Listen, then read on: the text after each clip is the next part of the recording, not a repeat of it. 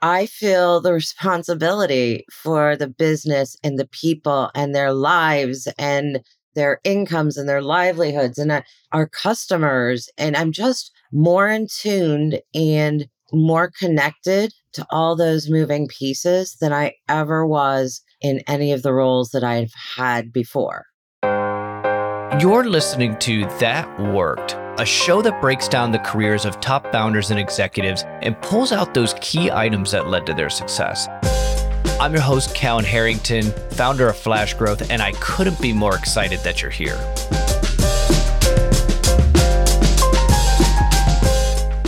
Welcome back, everyone, to another episode of That Worked. I'm excited for this week's episode. I'm joined by Julie Zimmer.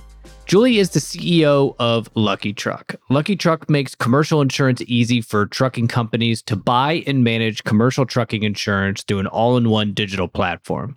Julie is an InsurTech veteran with 30 years of experience in insurance and 15 of those years in InsurTech.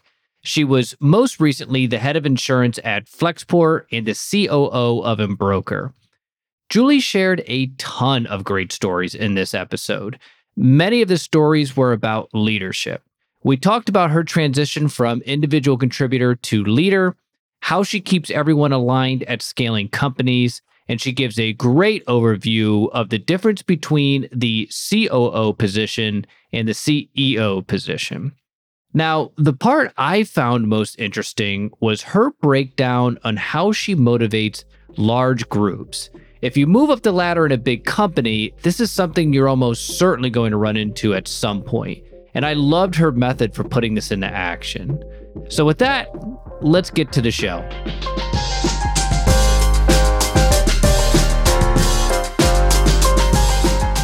Julie, welcome to the show. Thank you for having me. I'm really excited. You've had a phenomenal career. Tell us a little bit about LuckyTruck. LuckyTruck is a digital insurance brokerage focused solely on trucking risks. We try to bring value to the trucker, not just in the insurance purchase, but managing their drivers, their vehicles, and everything from soup to nuts. And we can even premium finance digitally the whole transaction. So we love the space. We love our truckers, and it's been a great adventure. It's such an interesting space, and I am excited to get into that. But I got to hear the story of the asshole at the conference. All right.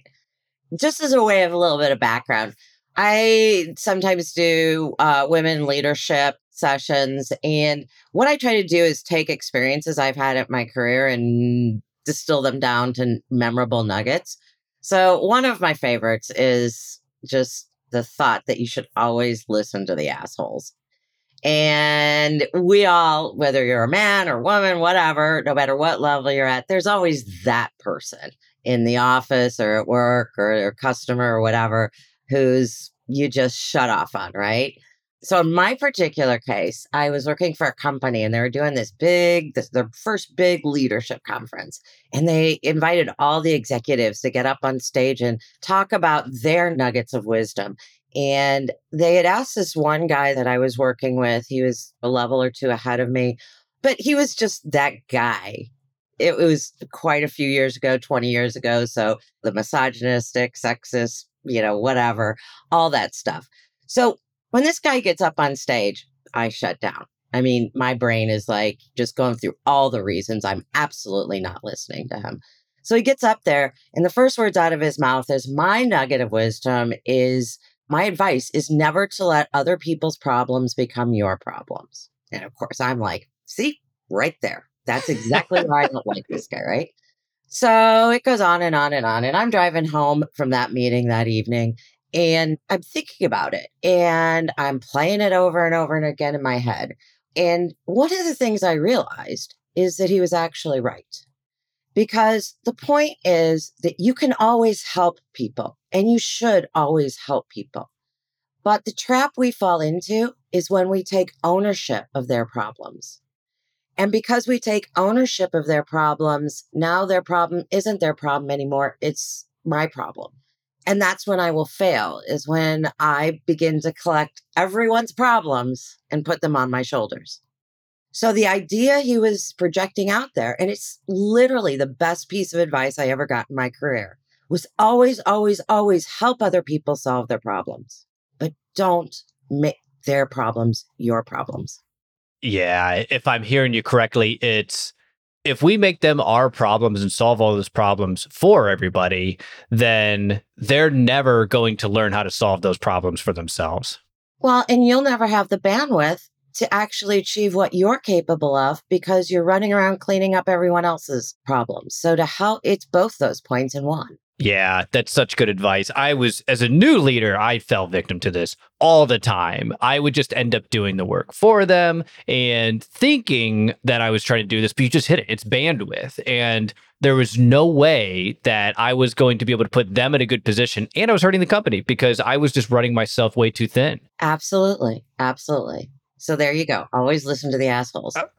So, Julie, where'd your career start out? Oh, God. I started out as an account executive intern at Caroon and Black. So that really dates me. Very few of your listeners will even remember what that was, but it was the precursor to Willis. Gotcha. And now you rose up the ranks really quickly and you went to Hub International. And you were with Hub International for a little bit there, right? Yep. About almost 15 years. 15 years. And then at the culmination of that, you had almost 1,000 sales reps within your organization. Is that right? Yeah, I mean, we were a real decentralized organization, but all the salespeople had had a direct line reporting into their chief sales officers, and their chief sales officers had dotted line reporting into our head office sales organization. So there was a lot. There was a lot there. It was herding cats. It was a great group, though. I got a couple of questions on that. So these different field offices, do they essentially run fairly autonomously, fairly decentralized, or did a lot of this come down from the parent organization of Hub International? Because Hub International acquired a lot of companies, right? Oh, yeah. Oh, yeah. I think somewhere in the area of 160 acquisitions in the time I was there. It was crazy. It was interesting. And it's been a hot minute since I've been there. So, I can't speak to where they are today, but it was a very decentralized organization. And it was brilliant and frustrating all in the same sentence most of the time.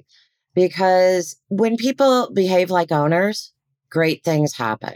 But trying to get consistency and a uniform brand and things like that and make change happen is that much more difficult as well when you have to run consensus around all these former agency owners who are now principals of the combined entity.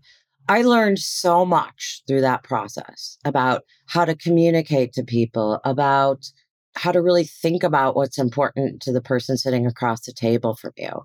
I had one agency owner walk into my office and slam his palm down on my desk and say, "I'm never changing my agency name to Hub International ever," and then just walk out. And 6 months later, we had him completely rebranded. But I had to really think about how I talked about that, how you overcome those perceptions, and realize that he wasn't a bad guy. He just really had an emotional attachment to something and wasn't seeing past it. How did you do that? How did you get him to come around to do that? So there's a lot of strategies around that. Understanding how people are wired is super important. People are highly influenced, as we see in our world today, by a little bit of a pack mentality. So if you always can identify, whenever you're trying to move something, if you can identify your champion, somebody who's in the group or an influencer within whatever subset you're trying to move, whether it's a department, a company, a school, association, whatever. If you can identify those influencers and pick a couple and bring them around to your cause, that's one thing that's really important. The second thing that's really important is look past what you're hearing. You have to listen to the words that are coming out of people's mouths, but you also have to look to their intentions. Early in my career, I was at Aon and they did a leadership thing. And one of the sessions they taught was trusting intentions. And that was really an interesting thing for me as well. And the theory went something like this. You're on a highway and you're bumper to bumper. It's a traffic jam.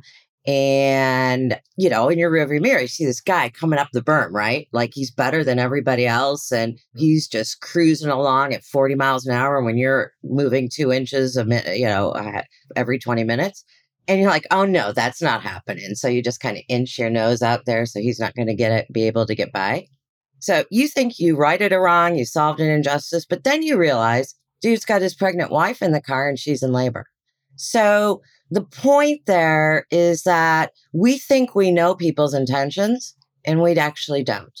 We have to make an effort to know people's intentions and trust their intentions until we know differently instead of assuming we know their intentions.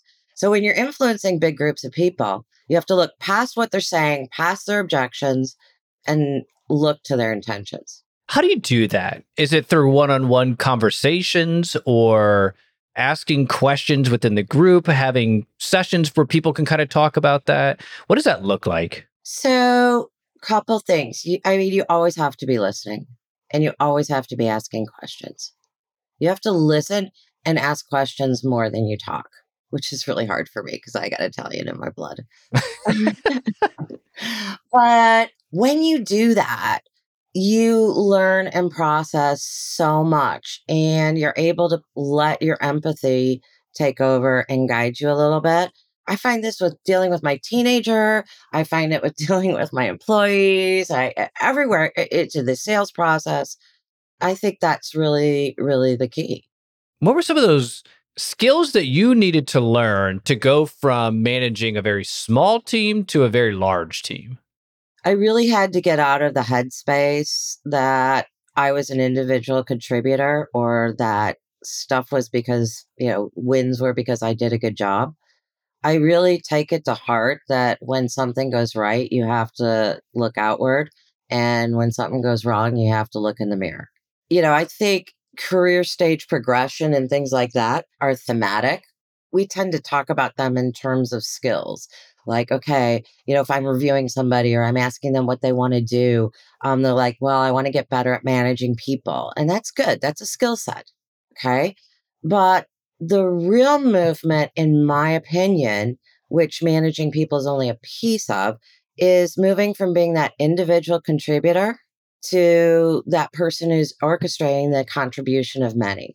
And you can't orchestrate the contribution of many if your own ego's in the way. The only way you can successfully orchestrate the contribution of other people is by recognizing that they contribute, right? And that's important.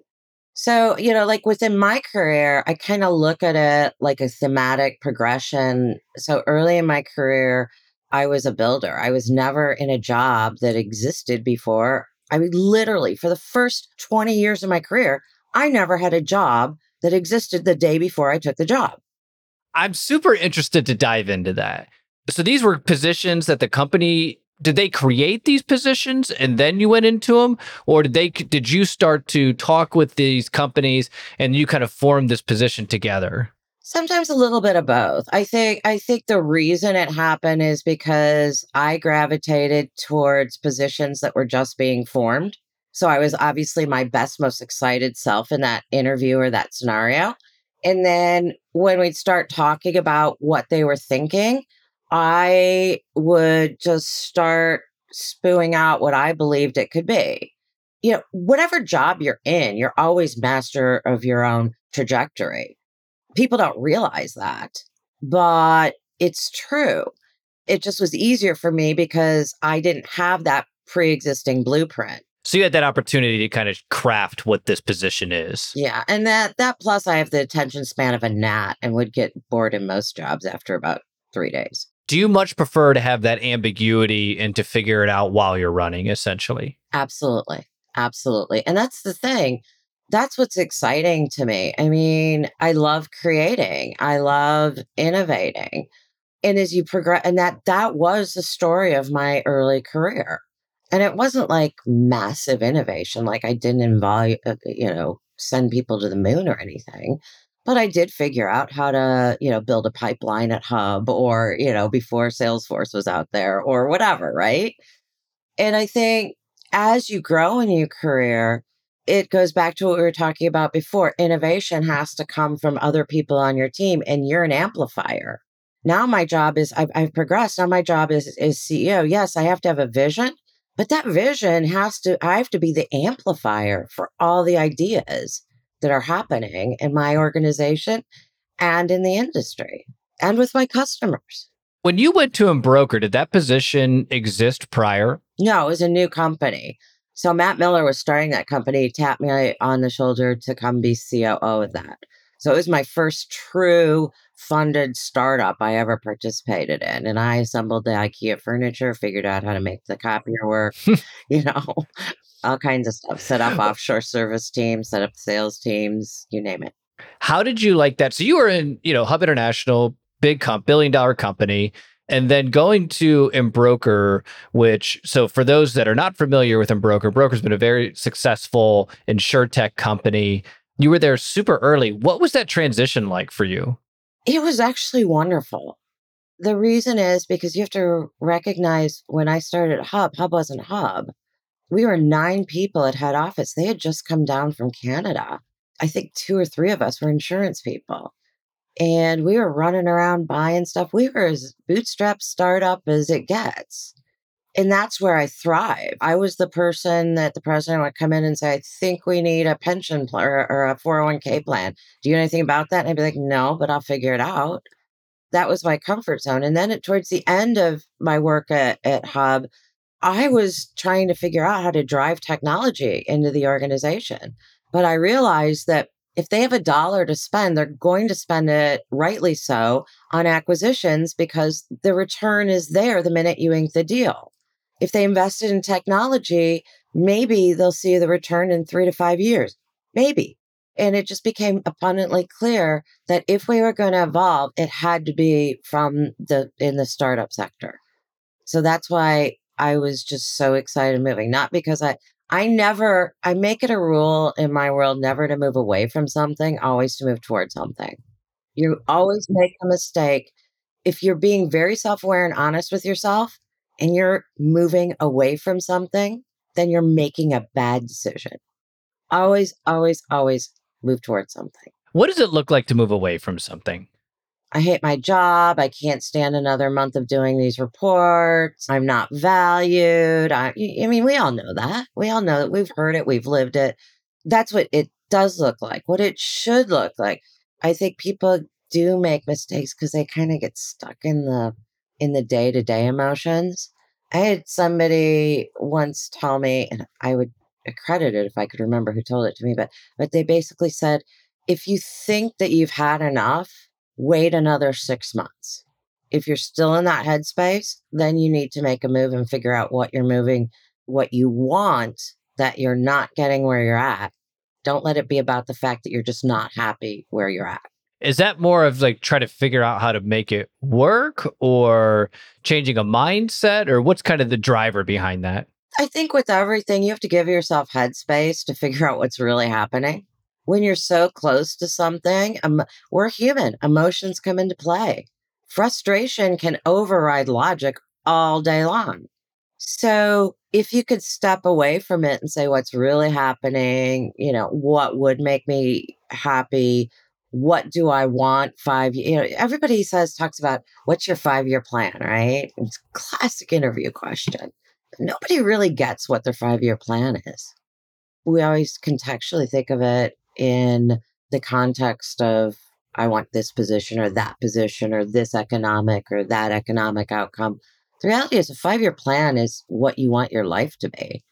And then you make your decisions and build your life that way, in that direction. Your career is only a piece of it. Yeah, and it's some of the advice I give to people all the time is know what your end goal is. Like take the longest term goal that you can possibly think of, and it just makes those shorter term decisions so much easier. Or it doesn't make it seem as if I make this one decision, everything is dictated. All my goals are done. If I go in this, I screw it up. Doubtful. Can I tell you another story? Yeah, of course. So you remember I was talking about those talks I give with those pearls of those little nuggets. One of those nuggets is always look to your corners. And I came up with this because my daughter, when she was young, showed horses. And anybody who's familiar with that, when you're in a ring with a horse, your trainer will always tell you to look to your corners. And that's because you don't want the horse trotting around and cutting its way over to the other side of the ring halfway through the ring. The interesting part about that is, and the reason they say that is because your body weight shifts where you look, and a horse can feel that shift, and a horse will go the direction of that shift. So people think we steer horses with the reins, and you do, but the reality is that your body weight goes where you look.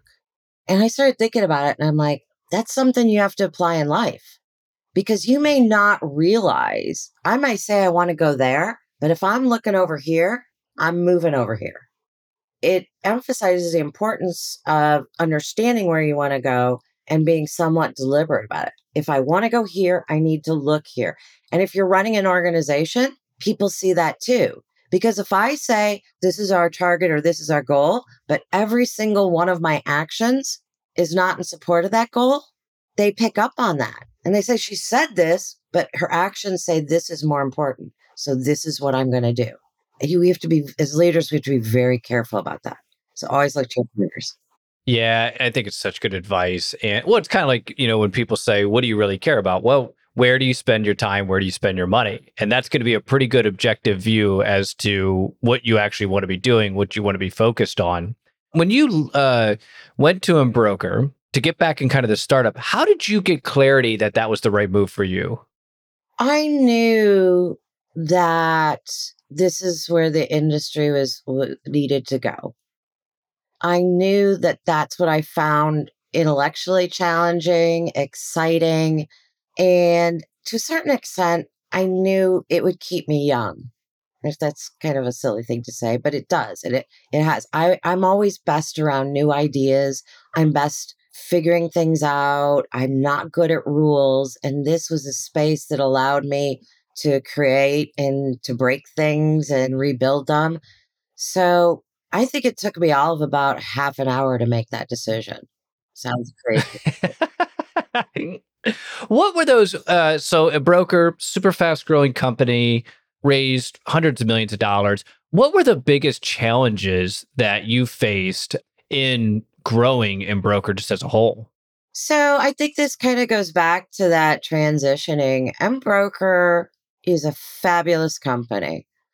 I think at that point, I was transitioning from an individual contributor and innovator to an orchestrator. And it was the first time anybody had ever looked at me and said, okay, what you've built is great. Now scale it. It was terrifying, literally. Scaling is something you can't bluff your way through. Innovating, you could bluff your way through. You could try something. If it doesn't work, pull off the duct tape and reassemble it. But scaling and delivering numbers and delivering results, that was a real education for me. What did you find were the key things that you needed to do in order to scale? Either what did you need to learn? Where did you find success? And what mistakes did you make along that route? What were some of the biggest mistakes that you made and learned from as you started to do that? I think the biggest mistake I made at that point in my career was not embracing what I talked about at the beginning of the program, not listening enough. I had a tremendous amount of experience, resource, people I could tap into to get advice. One of the biggest mistakes I've made all through my career is underestimating the line of people that are out there ready and willing to help me if I just ask. I don't think I realized that or tapped it as quickly. My life would have been a lot easier if I figured that out earlier on. And I think that stands true for everybody. Yeah, there's no question. Especially, I think it's even harder when you're in positions like you were, COO, CEO, founder. It's almost like I didn't ask for questions when I first became an executive just because it's like, well, no, I'm the one that's supposed to have the answers. Well, nobody has all the answers. Was that more what it was, or was something else? No, it was more testing my own theories. I didn't stress test them enough. I'd wake up in the morning and be like, okay, if we just do this, then this will happen. When I should have picked up the phone and called the 3 people who I knew had been in that position with different companies or whatever and said, here's my theory. Tell me if you've experienced this and what happened and what I should look out for or what I can do to make sure it's successful. When did you start to do that? When did you start to kind of get out of your comfort zone and start to do that? Yeah, I mean, I think a couple years into it, I started to realize, and a friend of mine actually said to me, because I was struggling with something, and he's like, I have a whole company that does this. Why don't you ask me? And he was like, well, there's an idea. So, what were some of the things that you did as you were scaling? Because I hear what you're saying, right? In that, in the early stages, you can do a lot of guess and check. You can try it, see if it works. The stakes aren't as high. But as you're starting to scale, you kind of got to get that right because there's a lot of capital at play. What were some of the things that you needed to do to feel confident in the moves that you were making? Well, remember, and it's actually been a very interesting transition. Remember, I was COO. We had a fabulous CEO. There was always that one person who was more accountable than me. It sounds wrong to say, but for me, that was a little bit of a security blanket, right? We're moving into this role. It's all right here, baby. So, let's talk about that. What do you see as the major differences between the COO role and the CEO role? If you would have asked me that a year ago, my answer would be way different. I think a year ago, I would have said the CEO role is about strategy, direction, orchestration, resource allocation, and certainly it's all of that. But having stepped into the role, it's about fundraising, health of the ecosystem, everything from soup to nuts. I mean, I feel the responsibility for the business and the people and their lives and their incomes and their livelihoods and our customers. And I'm just more in tuned and more connected to all those moving pieces than I ever was in any of the roles that I've had before. It's because I feel the responsibility for them. Absolutely. Just prior to this, you were at a company that raised almost $1 billion in a single round. What was it that said, I got to go back to the early stages? Again, I never move away from something. Flexport was an amazing experience. I learned so much.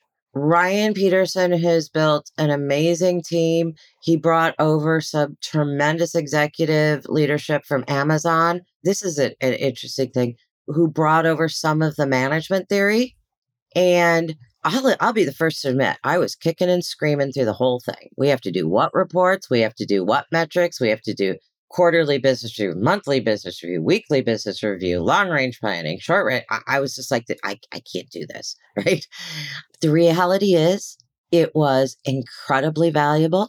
I learned so much from it. So yeah, I've been in the business 30 years and I'm still learning. And God, the day I quit learning is the day I have to get out of it. But I learned so much from that leadership team, from that organization, and I would still be there doing it if they'd have me, except for the fact that this opportunity came up and I just really felt that it was my time.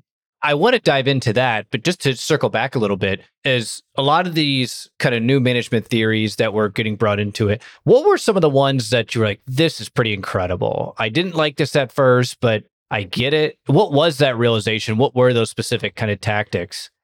The evolution of a startup is, in the early days, you build things and there's a lot of duct tape and everything's a hot mess, but it's a great hot mess because everybody's energized and pumped and it's neat and it's new.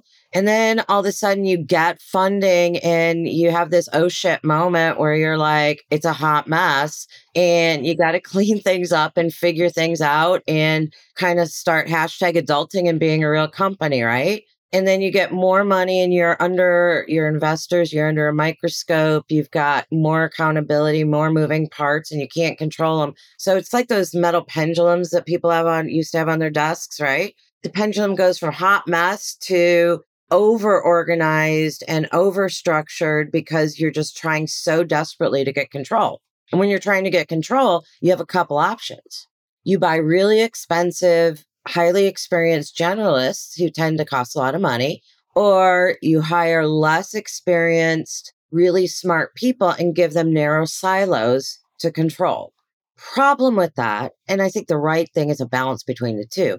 But the problem with the silo strategy is really good people will always fill up their narrow silo with a whole lot of stuff that doesn't need to be there.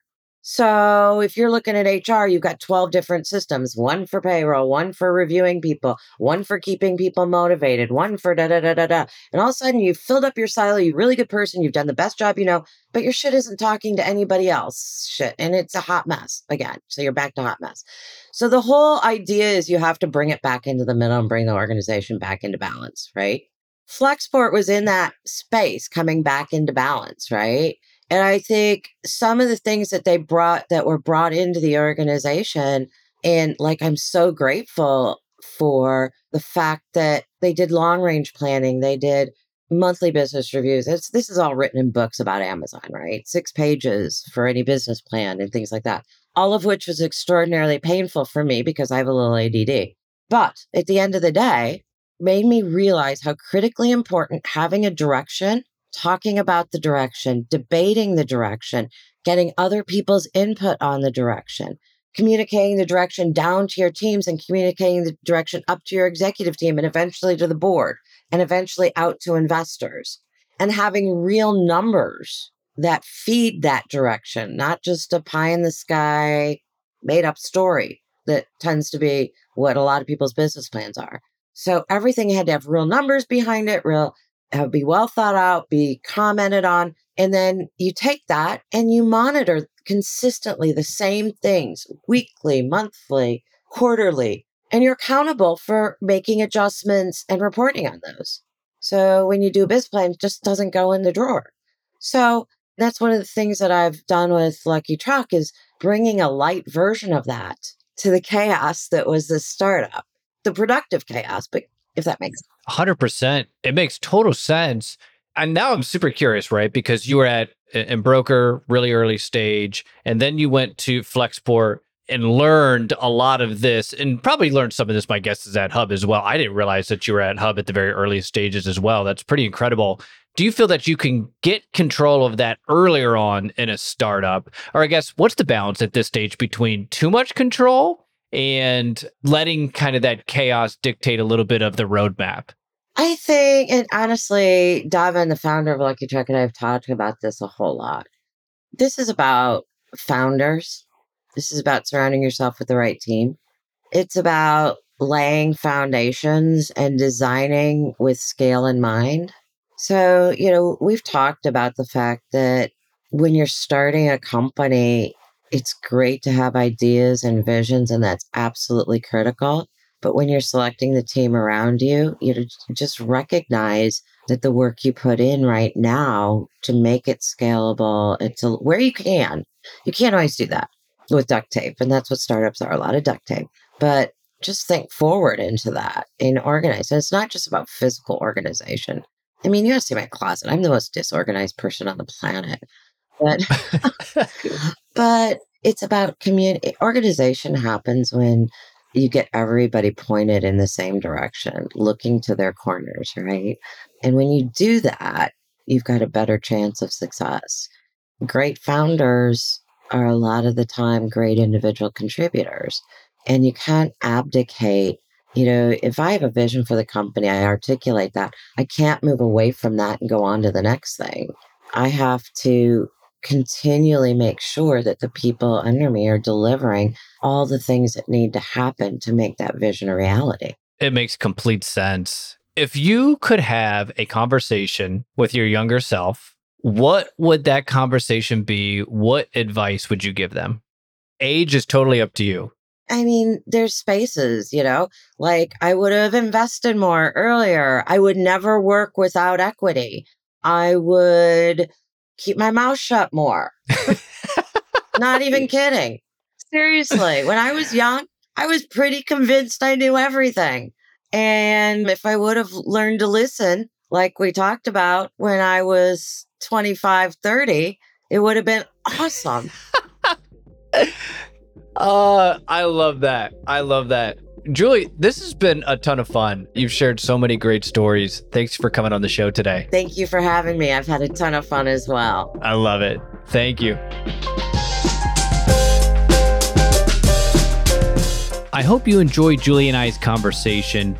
I loved hearing about the systems she put in place to keep everyone aligned. The bigger the company, the more essential this becomes.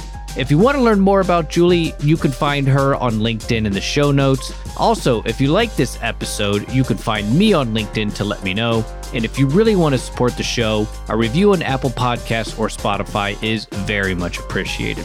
Thanks for listening, and I'll see everybody next week.